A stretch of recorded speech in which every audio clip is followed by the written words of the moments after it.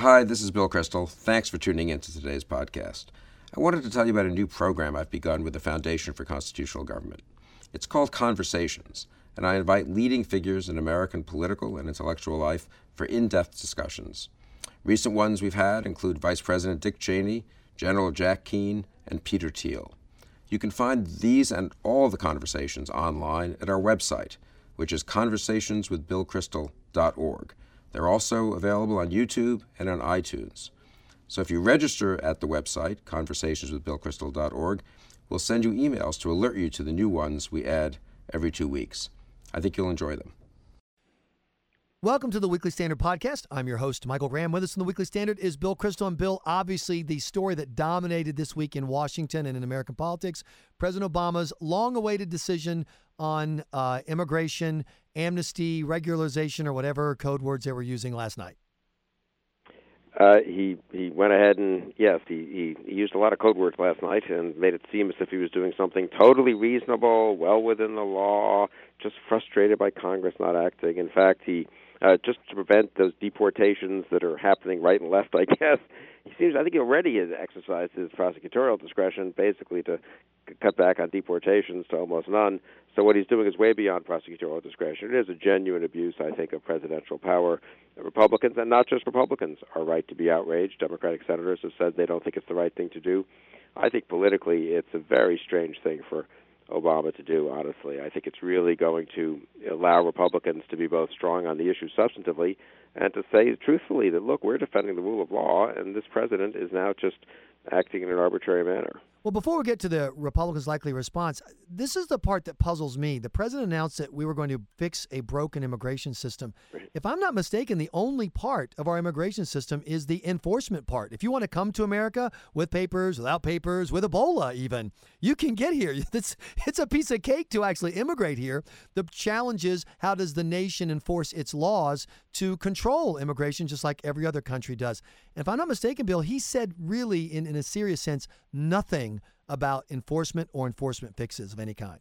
Absolutely right. And I do think Republicans have a chance. I think any prospect of any kind of sensible immigration reform is now gone for the next 2 years. So I don't think Republicans can trust Obama to do anything, to enforce anything. You could imagine piecemeal pieces of legislation you could get votes for, including Democratic votes for in the Senate and the House, but I just think nothing will pass that's in terms of fixing the system. But strengthening the border and enforcement, I think that could and should pass the House. I mean, one problem we now have is the president has given an amnesty.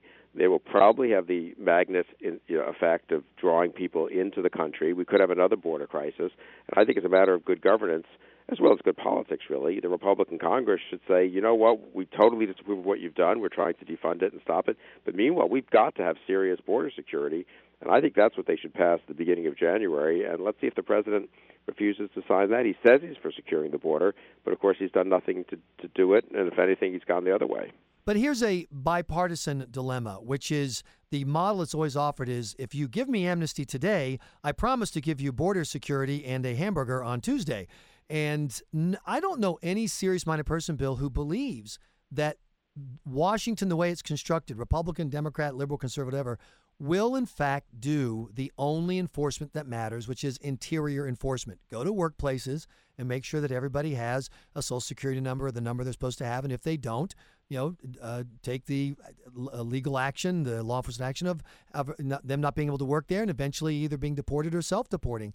And so you can make any agreement you want, but I don't think anyone believes this president, and quite frankly, another president, is going to enforce the law. Well, there's a limit to what Congress can do about that, but they can at least signal that for now, for them, the only thing on the agenda is border security and internal enforcement, and they can at least pass laws that would show how to do it. If they can't, I suppose, compel the president to fully enforce those laws, or, of course, to sign those laws. I do think one of the things that's been missed, though, in what's happened, I was stepping back from it and trying to think it through. I would say that in a certain way, this was a big defeat for the true immigration liberalizers. What they huffed and they tried to. Well, I'm thinking of the last 2 years. Let's put it this way: if we had been having this conversation in January of 2013, everything teed up for immigration reform. Republicans in disarray. Republican elites, business elites, totally for it. Gang of Eight bill ran through the Senate with, 68 votes, I think.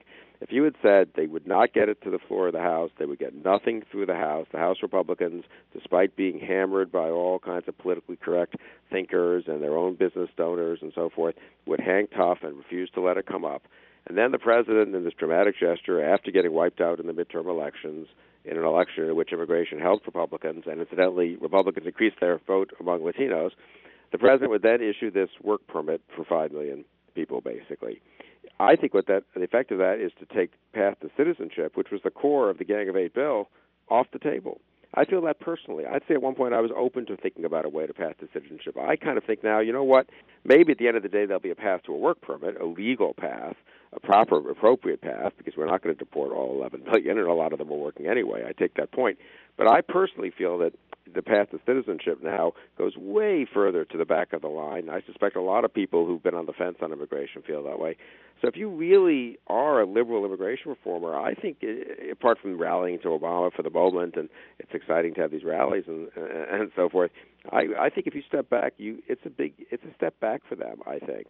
It's part of the problem that you have in the Middle East, where there are people in Israel who are ready for a two-state solution. They're ready to negotiate for peace, but they don't have a partner for peace. There's no one they can negotiate with. Similarly, with the amnesty movement, if the people behind it simply will not accept enforcement ever under any circumstance, if their position is always going to be, well, deportations are wrong, then you have no one to cut a deal with. And I agree with you. They have, so to use another phrase of the week, Bill, poisoned the well when it comes to trust, because the president's willing to say, I don't care what the law says, I'm just going to do what I want anyway. I think it hurts it. But, Bill, I thought the sentence of the night was, I know some of the critics of this action call it amnesty. Well, it's not. Yeah, really. And then that was it. He just moved on. He didn't. No, I don't even need to argue the point. It's right. Not. It just isn't. Well, that's supposed to intimidate us from saying it's amnesty. Mm-hmm. I don't think it's going to work. But I think your earlier point, just to emphasize it one more time, I think it's really important. Yeah, no enforcement, no citizenship. I think that's kind of the way things now stand. And since this president is not going to enforce it, he's taken citizenship off the table. And even if there's a Republican president, I think people are going to be so suspicious, right, in a way, of the executive branch that we're going to have and should have probably enforcement for 2-3 years before we even get to a serious effort at legalization, which I think will not include citizenship. So I actually think the last 2 years has been an interesting case study in American politics, where the elites were all on one side, the pressure was all on one side, and the actual movement has gone in the other direction. Right. It's similar to what happened to the pro-life movement, where it was considered, anathema 15 years ago to be pro-life, and now the numbers have changed completely, and because the average person kept getting more information, learning, seeing those sonograms for themselves, and they didn't listen to the elites who said, oh, abortion, it's a done deal. Let's move, before we run out of time, Bill, to the Middle East. And it was, if you didn't have this drama created by the president's announcements, I would argue that the real action was in the Middle East, in the sense that the Iranian talks are hitting that point where there's either going to be a resolution or yet another postponement, where the death of, and I love the strange reporting here, 3 Israeli Americans, not 3 Americans who also have citizenship in Israel, but this odd construct by the media. So they make sure they're not really Americans who are getting killed over there. It's Americans you don't have to care as much about, died in this violence in a synagogue. A lot happened this week that could have consequences for months, years to come. No, absolutely. I mean, the peace process is finished. I think the peace process has really become a terror process, in the sense that it has, when John Kerry makes it seem as if it responds to murders like this by saying, the Israelis have to do more to negotiate, it just encourages, unfortunately, some of the Palestinians to put more pressure on, and the way they put pressure on is by terror acts. This was a synagogue in West Jerusalem. It had obviously it's wrong to kill anyone, to kill Israelis, Jews, to kill Arabs, in East Jerusalem as well. But this is this is part of Jerusalem that has been Jerusalem since West in Israeli control since the state of Israel was created. There's no issue here of, settlers occupying Palestinian villages. They were worshiping way to the west in Jerusalem, and they were killed and murdered in the most brutal way, and celebrated by Palestinians in the street, and by Hamas, and by Palestinian Islamic Jihad, and tepidly condemned by Mahmoud Abbas, the head of the Palestinian Authority, which gets a heck of a lot of American taxpayer money, incidentally, and does not do much, and in fact has incited people to some of this terror by inventing stories about Jews trying to take over the Temple Mount and so forth. So it's really bad. I think the thing for Republicans, conservatives, anyone who's pro-Israel to do now is to make clear that America stands with Israel, and really look at suspending funding for the Palestinian Authority, and doing other things that really would show, that would embody a pro-Israel policy, not just criticizing Obama and John Kerry. I think that's on the agenda for the new Congress, as is resisting a bad deal on Iran.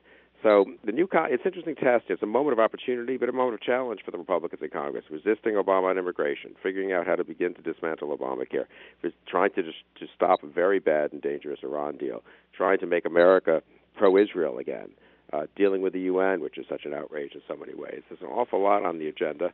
I think it's good. I mean, it's challenging. If Republicans can pull off some of this in a tough but sensible way, I think it would really help Republicans going into 2016. But I was traveling abroad a little last week and just thinking about President Obama's foreign policy. I mean, think about the Middle East. He wanted to get us out of Iraq, stay out of Syria, pressure Israel, and cut a deal with Iran. All disastrous judgments, which we're paying, unfortunately, a high price for. But you forgot the big success of resetting with Russia, Bill. Yeah, well, that's right. And when we get out of the Middle East, and I was in Europe, and that's, of course, was a little more on their mind. I mean, the left wing in Europe, is horrible on Israel. They get a huge amount of satisfaction from beating up Israel. But the serious people there, we talked about Russia. And there, I'd say it's striking talking to the Europeans. They don't want to take on Russia. They've got commercial interests. They're never going to be out front, but privately, the degree to which they understand now, including these are liberals and left-wingers even in some cases, they understand that without American leadership, the whole West just kind of starts to collapse. Dictators around the world think they can get away with anything. They really are worried. I mean, these are people who are all for Obama. Many of them were for Obama that I was talking with, and they were as worried about the absence of American leadership as some of the Europeans I was with who had been, more conservative. So it's pretty bipartisan in Europe, the disappointment with Obama, and I think a genuine fear of the way in which the world is careening out of control. And it's a fear I have, too. It's a fear the Republicans in Congress have and should have. And so I think they're going to do a lot more foreign policy legislating and pressuring and oversight over the first 3 to 4 months. In addition to immigration, in addition to Obamacare, in addition to the budget, it's going to be a very big, challenging agenda for the Republicans in Congress. But the good news is if they can sort of step up and in these various areas, they really could show an alternate path to Obama that would be very helpful, I think, going towards 2016. Well, if the Republican establishment has its usual success, no doubt there'll be a minority party in just a few weeks, Bill. Well, that is the problem. The Republican establishment looks at what I just said and says, "Oh my God, we can't do any of those things. That's much too hard. Let's keep our." Don't worry, Jeb Bush will handle it all. Let's just renew the budget for the next 7 months, because we don't really want to fight on any of these things. No. I'm telling you, the 2016 ticket of Bush-McConnell will handle all these problems, Bill Kristol. Thanks so much for joining us for the podcast. You just got me depressed, but thanks. It was a pleasure, nonetheless. You've been listening to the Weekly Standard Podcast. Please be sure to check weeklystandard.com regularly for podcast updates. I'm your host, Michael Graham.